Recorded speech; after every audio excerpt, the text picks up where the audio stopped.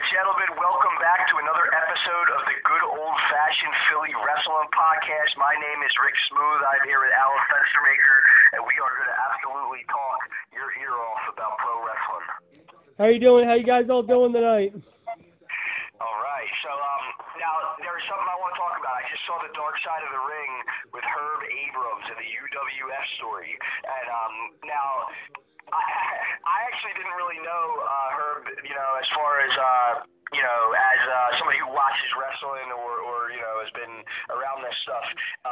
Hearing his story is just fucking mind-blowing because that dude was a fucking maniac, and he was booking some pretty big names and doing lots of cocaine and fucking lots of hookers, man. So anybody out there who hasn't seen the Dark Side of the Ring about Herb Abrams, prepare yourself. It is one of the best episodes of Dark Side of the Ring, and it will introduce you to a federation that you may not have heard of before, the UWF.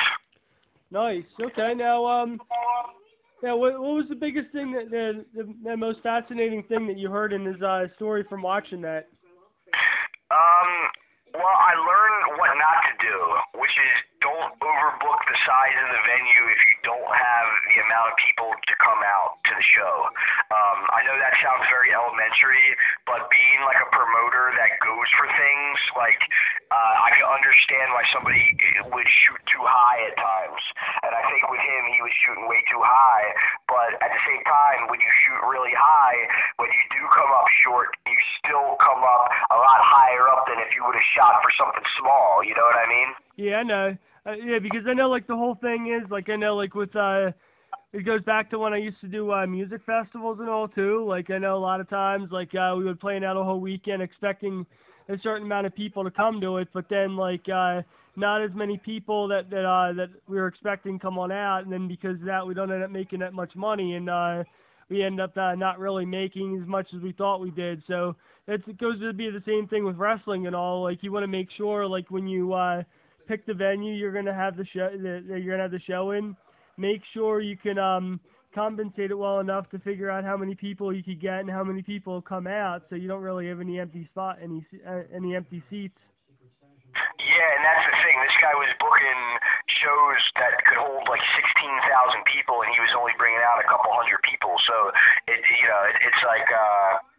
It doesn't look good. See, I can actually understand what he was doing because when you have that kind of talent on board for what you're trying to do and you're videotaping it, you are making history, even if the venue is empty. So it's more the workers that kind of get pissed off about that kind of shit because they're like, oh, well, we're performing for nobody tonight. You know what I mean?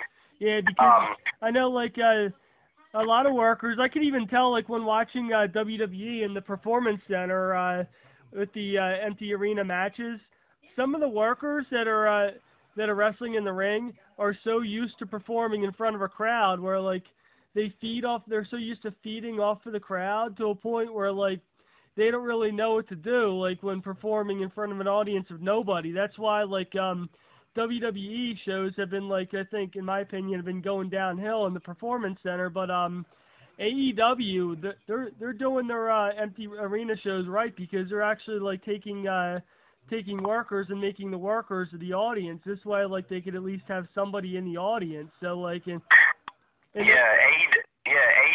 been absolutely on the rise, man. They actually made money, too. Like, they made a profit out of all this. It's just crazy, man. So I want to talk a little bit about what's going on in the world of professional wrestling in this sense, all right? So, there is a lot of talent with workers, but they're all spread out in different promotions. So, I had this idea. It's almost like the fans are kind of left with, a lot of the wrestlers from back in the day have passed on or are too, beat up to get back into the square circle. So we're kind of stuck with the promoters. Now, I'm going to name a couple promoters that are still around that could absolutely, if they look at this stuff differently, could absolutely help out the entire wrestling world, okay? So obviously Vince McMahon, the biggest promoter to ever do this in wrestling, is still going. Bruce Pritchard, who's his right-hand man, is still going, okay? You got Paul Heyman, who's working with those guys, is still going, okay? Then across town, or across across the country, you got Cody Rhodes. Then you got a guy like Jim Cornette, who's still, ticking, you know what I mean, and still obviously passionate about pro wrestling. Then you keep going down the line, and, you got all these fucking promoters, you know what I mean, or, bookers that could absolutely be doing their own federations, and the fans would benefit from it. The problem is that everybody makes it about the money, and I know that wrestling is all about money, okay? I mean, that's why everybody does this shit. I get that. But, I mean, I hate to say this, but a guy like Herb Abrams, or,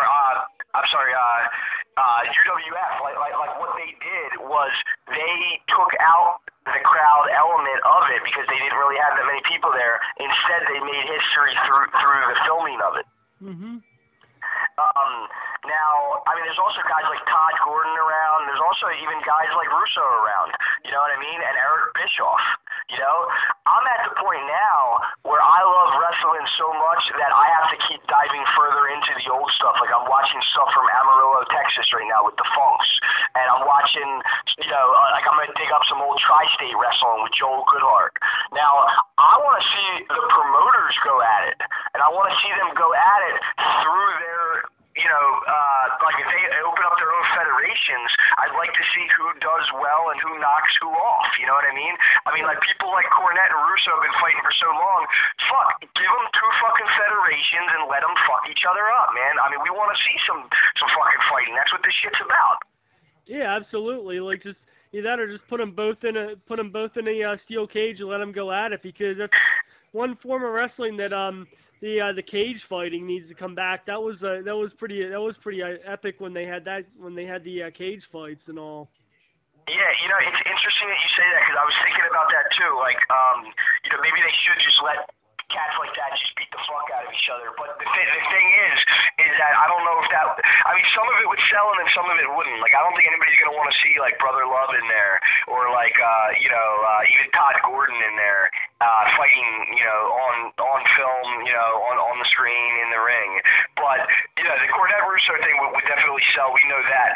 But I think that if they had their own federations, all these guys, because all these guys are important to the wrestling business and the history of the wrestling business, and they're all still around. And Vince McMahon's shit in the bed right now in WWE, and Cody Rhodes is slowly but surely starting to come up. And, there's other federations that are doing fine, and I like these other federations like MLW and NWA Impact, and NWA Power, and then, Impact, and all these different leagues, like, I like it all, but I want to see the guys that really made this wrestling shit happen. And the problem is a lot of those guys are gone, like Dr. Death Steve Williams or Bam Bam Bigelow or, fucking Owen Hart, you know what I'm saying? But I would love to see Bret Hart, doing a promotion or something like that, you know what I mean? Like, just really, really going in hard. And it's not even about, everybody makes the mistake of going after Vince McMahon. Vince McMahon right now is Vince McMahon's own worst enemy. Yeah, one thing I would actually like to see when you think about it, like you were talking about all those guys forming their promotion and all. One person I would love to see start his own promotion would be JR, Jim Ross, because Jim Ross has an incredible mind for the business, and I think Jim Ross would definitely have what it takes if he wanted to start his own promotion. It's interesting that you say that because last week on AEW, I noticed that he was throwing around some of the stuff that he used to say in WWE, but he was doing it in a new way. He was reinventing stuff that he had used in WWE and turning it into a new thing for AEW, and I thought that was actually really smart of him, like to be able to kind of reach into the stuff that he created and then recreate it. Yeah.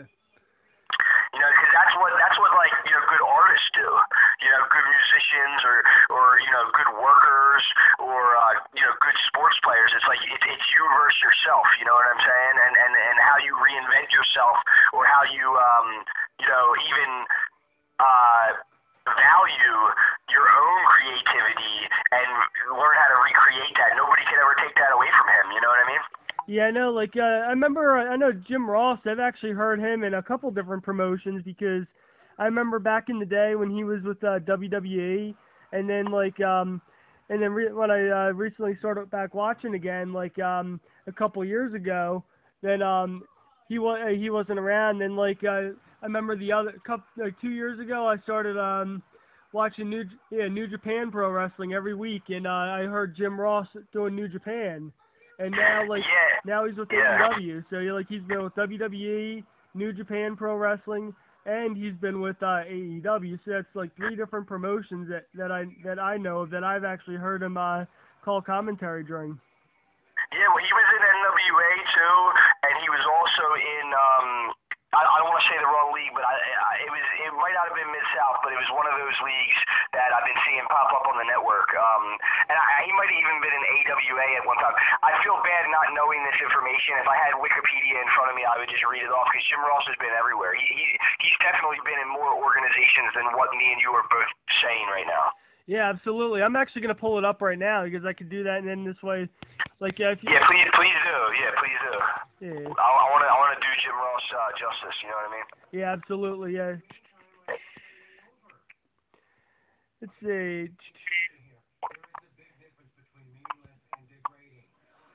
Yeah, it says here James William Ross was born January 3rd, 1952. Is an American professional wrestling commentator and talent relations executive who currently signed to All Elite Wrestling, AEW, as a commentator, analyst, senior advisor. Ross is best known for a long and distinguished career as a wrestling commentator for WWE. He is known affectionately as Good Old JR and has been labeled as one of the greatest wrestling commentators of all time. Can you skip to the part where it says who he worked for? Okay. No problem. Accomplishments and awards. Let's see. Cauliflower Alley Club, Art Abrams Lifetime Achievement Award, 2010. George Tragos Luthez Professional Wrestling Hall of Fame, the Luthez Award in 2011.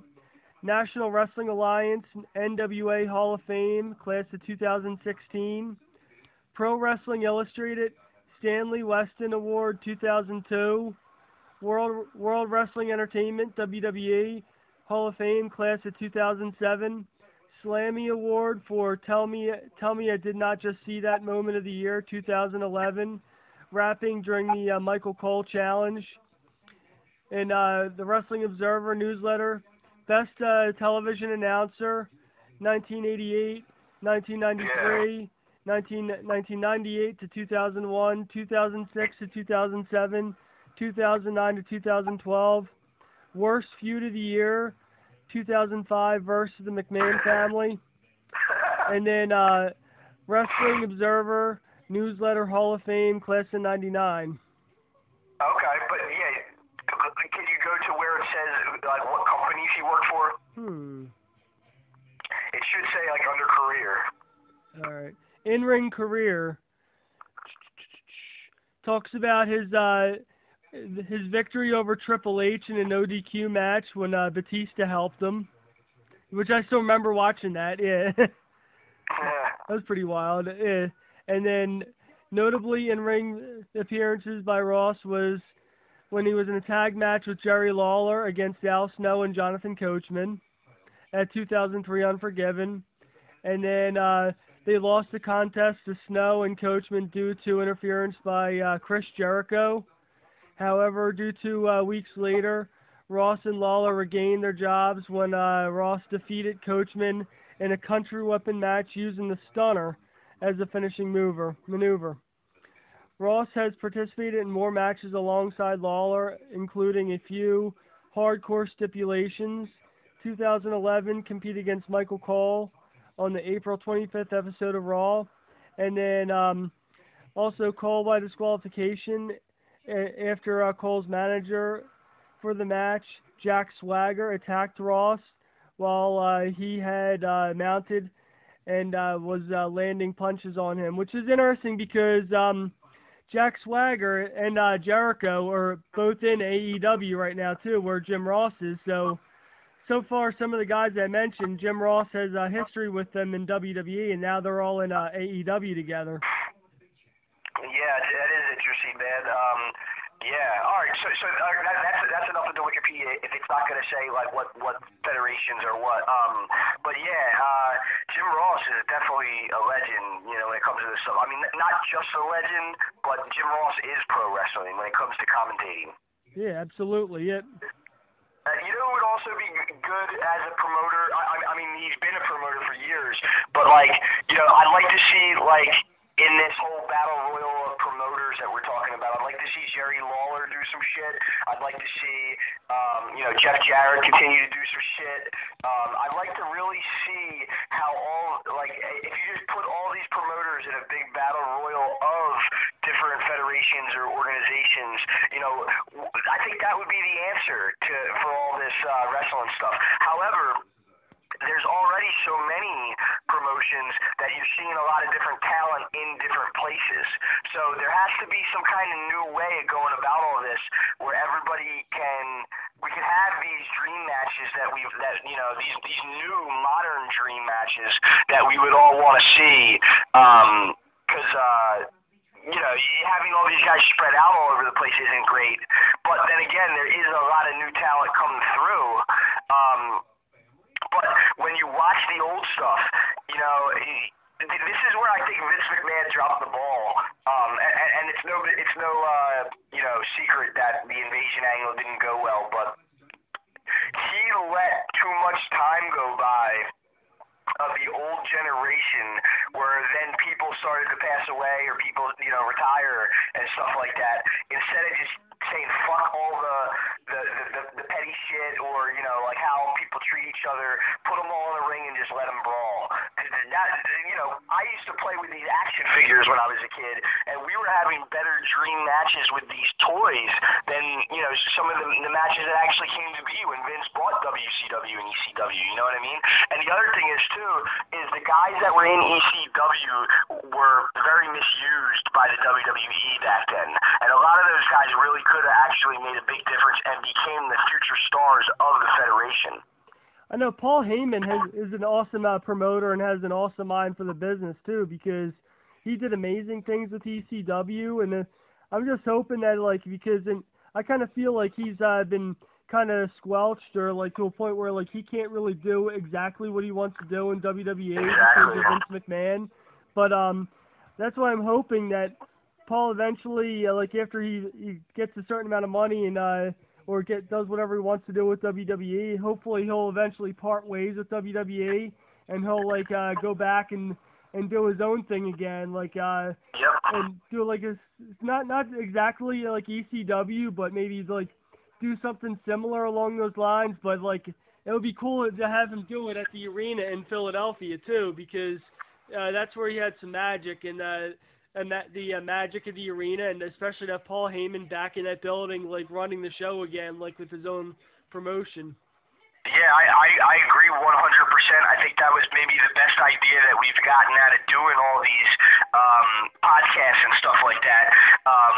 You know, Paul Heyman is somebody who could really, you know, do something fresh and brand new that, like, for example, when he used to run SmackDown and stuff like that, and he was booking some of these guys that we would have never thought would get world title shots or win the world title, you know, people like Rey Mysterio or Eddie Guerrero or even, you know, Bradshaw or, you know, I don't want to, you know, say the wrong names here because I don't know exactly who Paul put over and who he didn't, but, you know, I was already turned away from pro wrestling around 2004, but when I started to see the guys that were winning the belts, at first I was like, why are they doing this?